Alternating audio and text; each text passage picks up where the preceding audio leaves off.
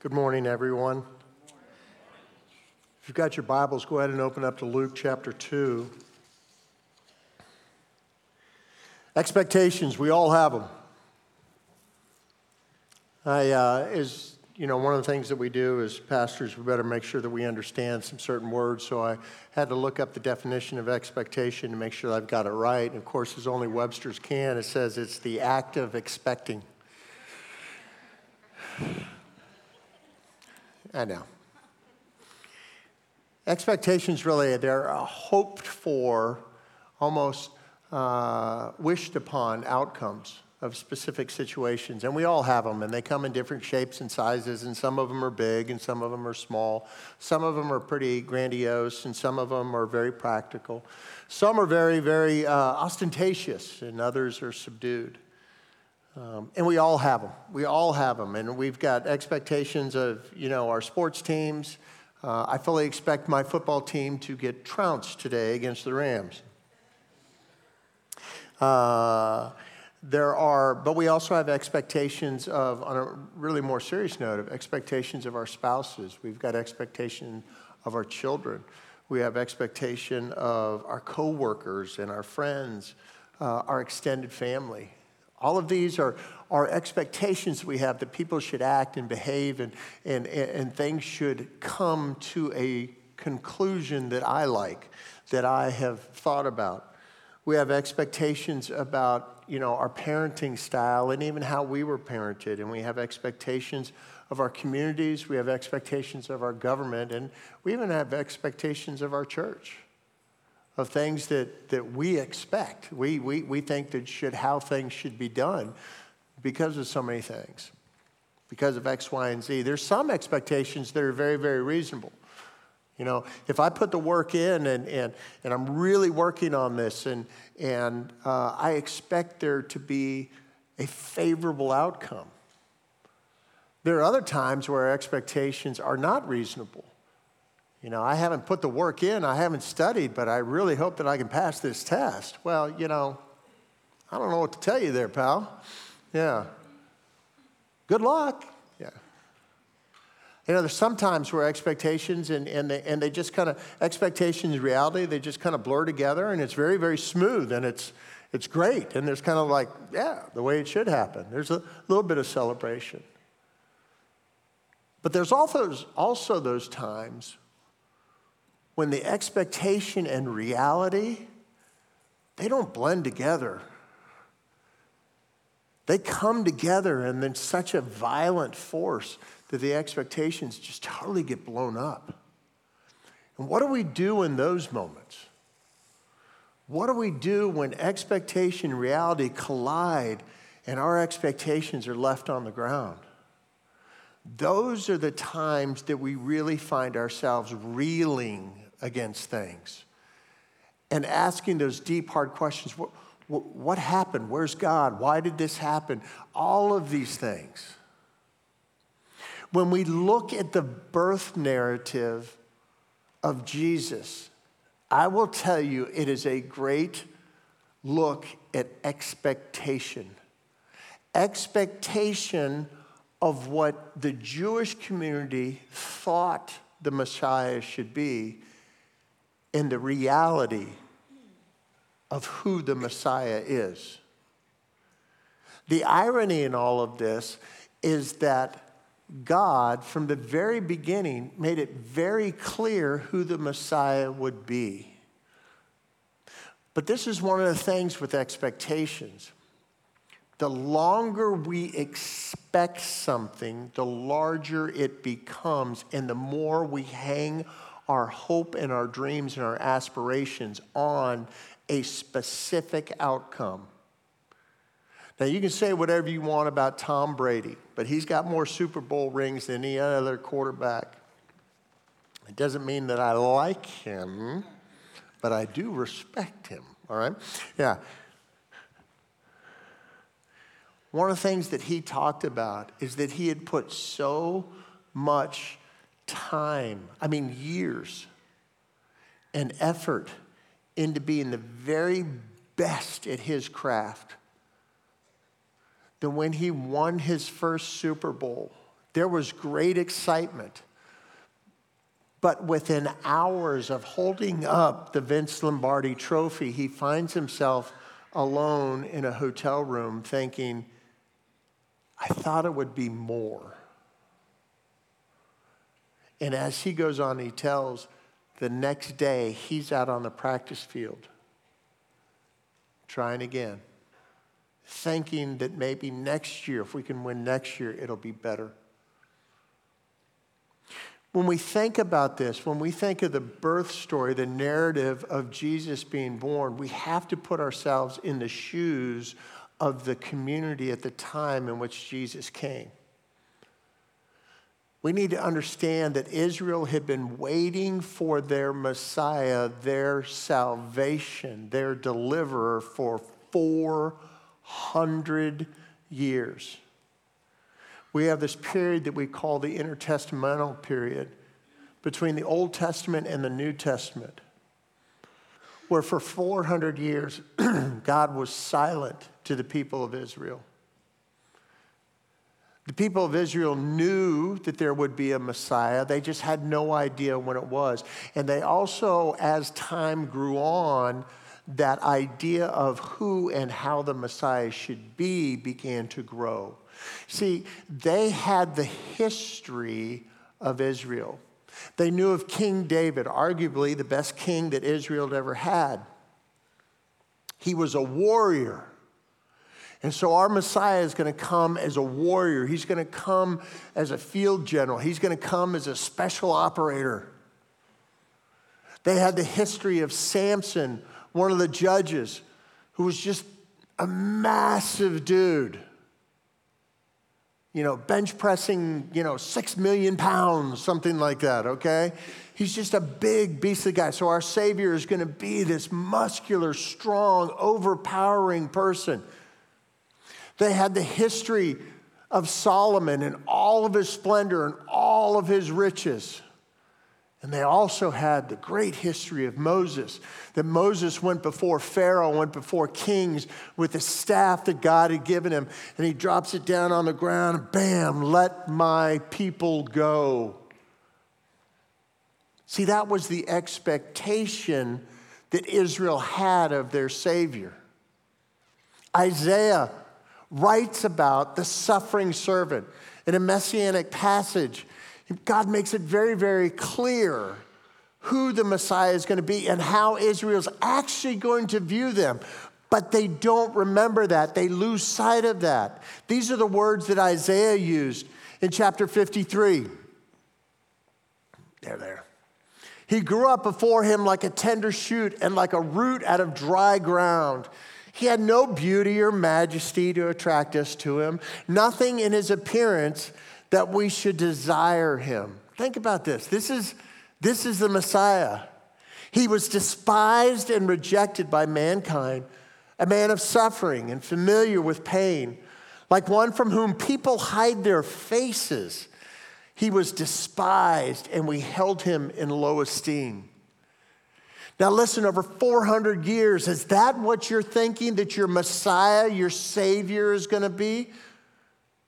When you've got all this rich history of how God put specific people in Israel's history for specific reasons to bring salvation to the people.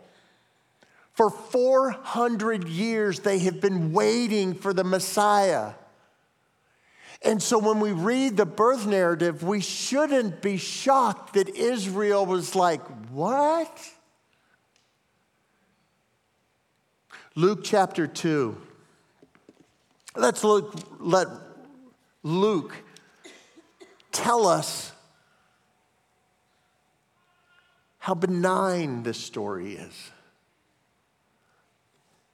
Luke says, in those days, Caesar Augusta issued a decree that a census should be taken of the entire Roman world. This was the first census that took place while Quirinius was governor of Syria.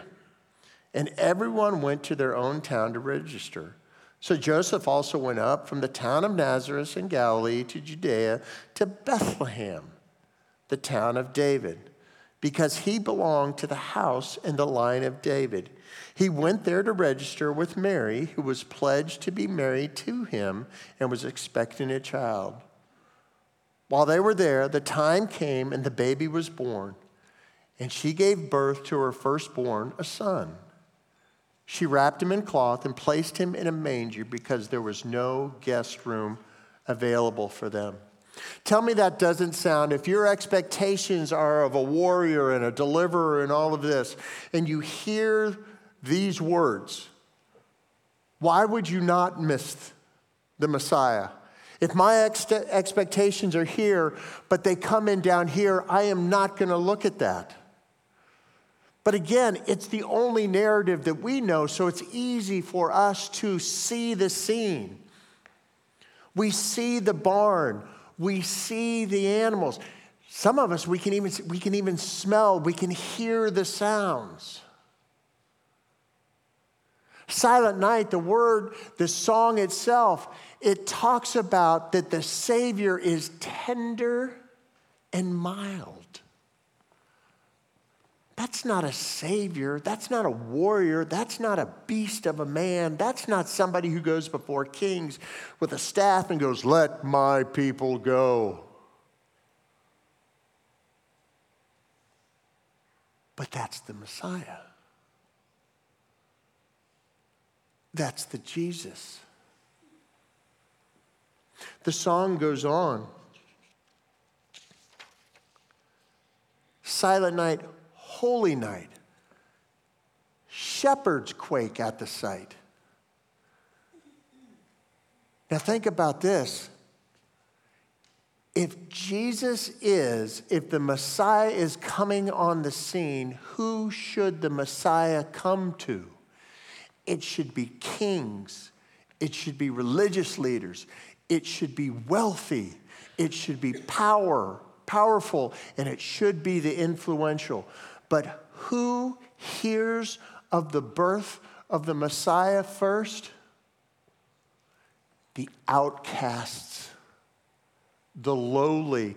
Shepherds were thought of as one of the lowest jobs ever. They were often considered thieves because a lot of them were. It was an insignificant role except for when you needed a Passover lamb. They lived out in the fields. They were smelly. They were unkept. They were ruly. They were rude. They were obnoxious. But yet, God chose to use them. Luke says, and there were shepherds living out in the fields nearby, keeping watch over their flocks at night. An angel of the Lord appeared to them, and the glory of the Lord shone around them, and they were terrified. But the angel said to them, "Do not be afraid. I bring you good news that will cause great joy for all people." See, these shepherds, these shepherds were unlearned. They had no power. They had no authority. And I will tell you what, in many ways, we are just like them. Jesus tells us in Matthew chapter 5, verse 2, "Blessed are the poor in spirit, for theirs is the kingdom of heaven." I will tell you this, that we are the lonely, and that's okay. We are the weak. We are the ones that are in need of a Savior. There is something about when we come to the end of ourselves and we realize that we have nothing of value to bring before a holy God. We stand, all of us stand in front of a holy God with nothing. And yet He still accepts us. We are the shepherds. We are the outcasts. But yet, Jesus came for us. The Messiah came for us.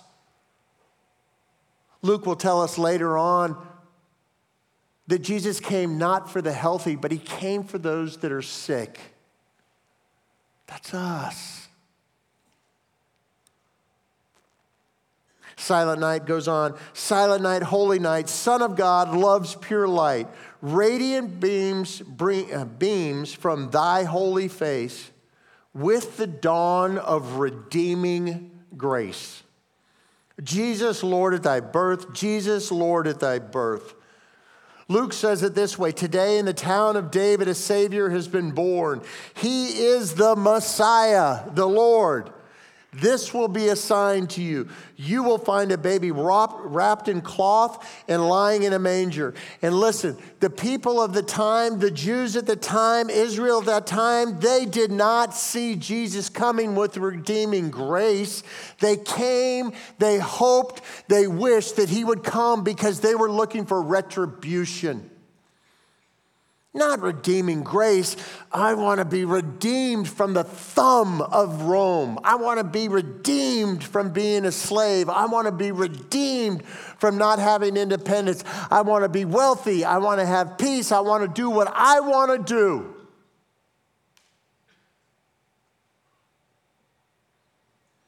They were looking for a Savior that would wipe out people.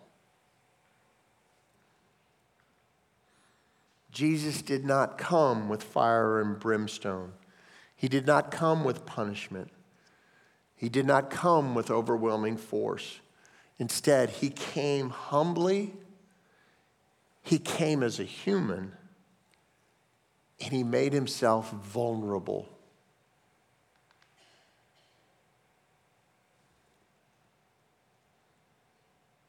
Silent night, holy night. Wondrous star, lend thy light. With the angels, let us sing Alleluia to our King. Christ the Savior is born. Christ the Savior is born. Luke finishes this section, and we all know it because most of us have seen the Snoopy or the Peanuts Christmas special. Suddenly, a great company. So we went from a single angel to a great army of angels.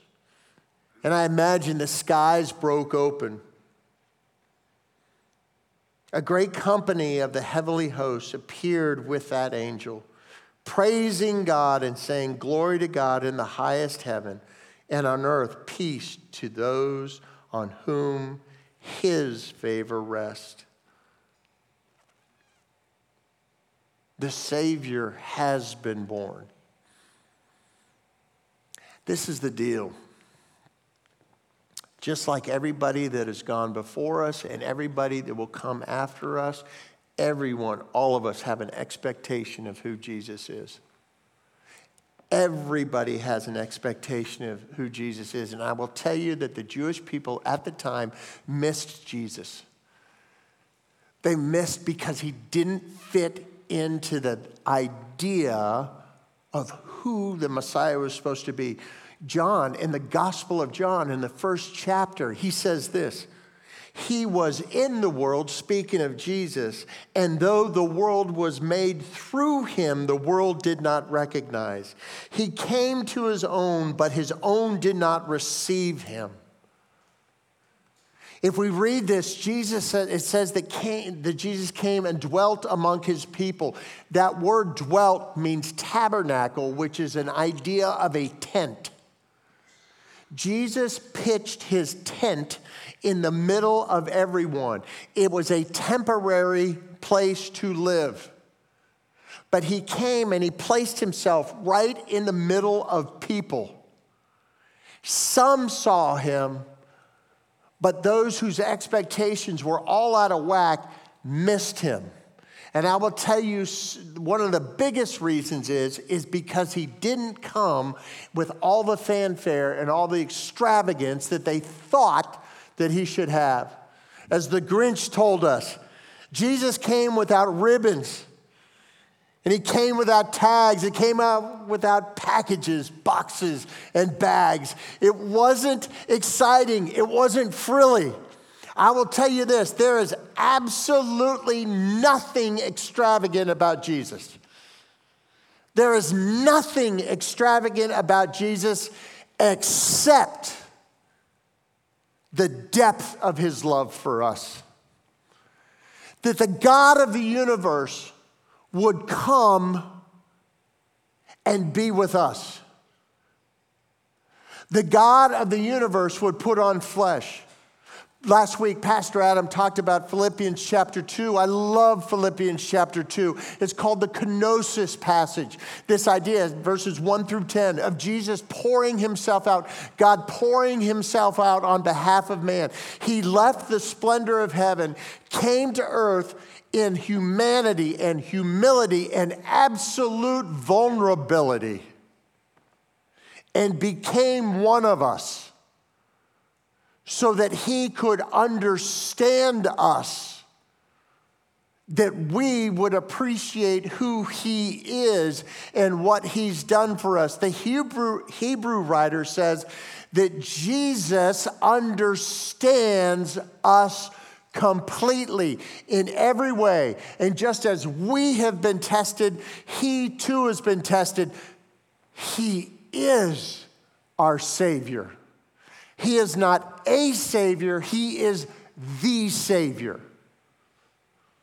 And whatever your expectations are of Jesus, we should revamp those if they are not appropriate and see him for who he is. He is God in flesh. He is our Savior. And it is his favor that rests upon us. And the gift that we get is peace. You know, when our expectations of who Jesus is comes in conflict with what we thought he was, it can be devastating. Some of you, some of us, no kidding, thought that when we accepted Jesus, when Jesus becomes part of my life, I'm in the money. Yeah. Now, I don't know about y'all. I ain't seen the money yet. But that's okay. I am not about this prosperity gospel. I think that is false. It is false. I know it's false.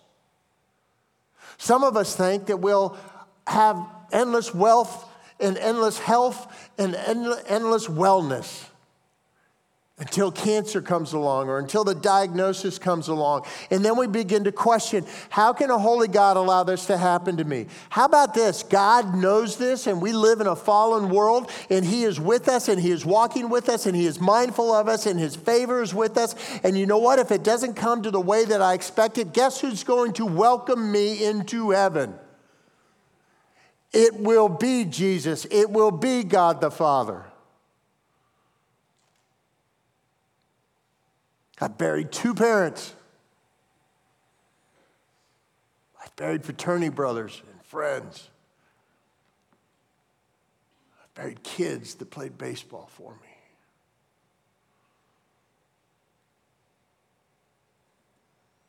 Yes, our expectations get dashed on the rocks. We think that nothing bad will happen to us. We think, and this one scares me too because I've been there, I don't need to be accountable. I've been baptized. I've done the dip for the trip. Let's go. That's not how it works. Again, Jesus does not conform to our expectations. He helps rewrite ours in a clear light. So when we hear the song Silent Night, this is what I want us to do. And I think it's one of the reasons why we love this song so much. I don't know anybody, and maybe there's one person here. I don't know anybody that hears Silent Night and goes, I can't stand that song. What makes it so beautiful, that as we read in Scripture, as we hear this song of worship,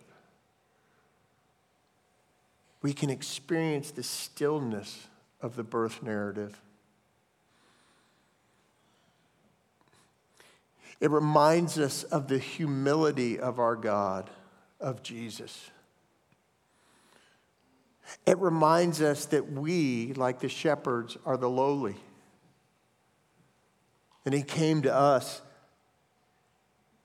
It reminds us of the simplicity and the redemption of grace. Of grace. And it also sets the tone and the reality that God's favor, not his punishment, God's favor rests upon us. See, that's the birth narrative. That's the beauty of Silent Night. That's the beauty of the barn scene. That's the beauty of seeing our Savior wrapped in rags, laying in a feeding trough in a barn.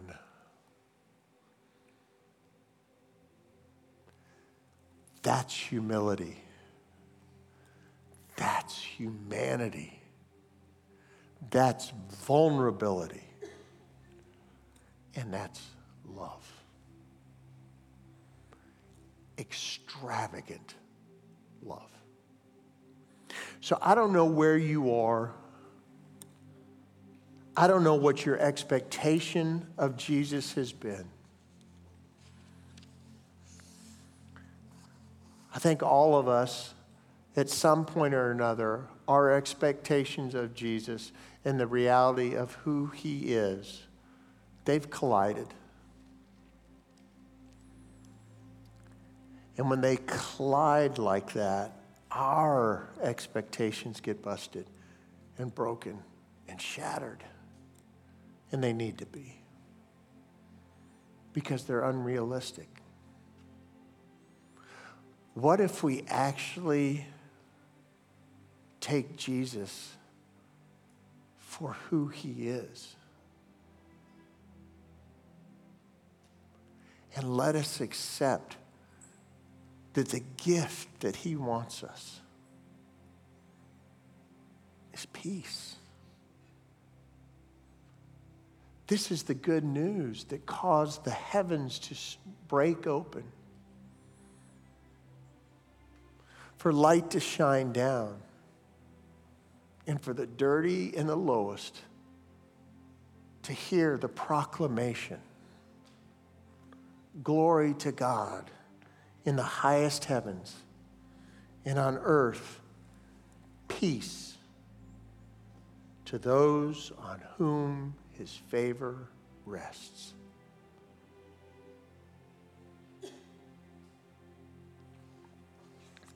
Father God, we come to you and we close today, and we're thankful for the words that were written by a man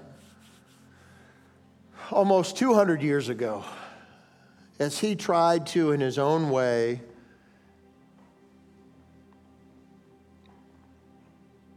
to experience and reflect upon the beauty that is the birth narrative. Thank you for those words, and thank you for the tune that was written to it. But most importantly, Lord, I thank you for your word. I thank you that you have explained to us the depth and the extravagance of your love for us. Thank you that you are mindful of us. Good grief. Thank you that your favor rests upon us. God, you know everyone here. You know their hearts, and you know those that are online and their hearts and the struggles that they are. You know our expectations, and you know those that are spot on and those that need to be dashed. And Lord, those that need to be dashed, let them be shattered. But let us not be shattered with them.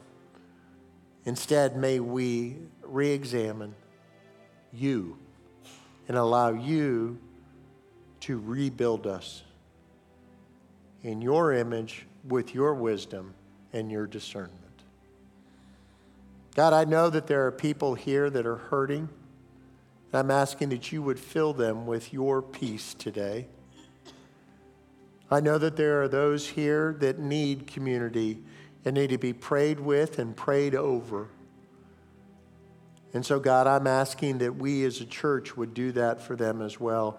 And last of all, Lord, I know that there are people here that for whatever reason, unrealistic, false expectations have never accepted you. But today their heart is beating out of their chest and you are speaking to them. God, if there is anyone that can hear my voice today that is feeling that way, that is experiencing you knocking and knocking and knocking on the door of their heart, would they surrender? If that's you today, I'm asking you would pray this simple prayer.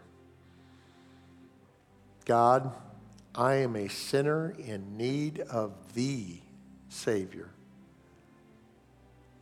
Lord, I am allowing you, I am asking you, I am setting myself aside for you to enter and be Savior and be Lord. And I pray this in the name of Jesus Christ. Amen.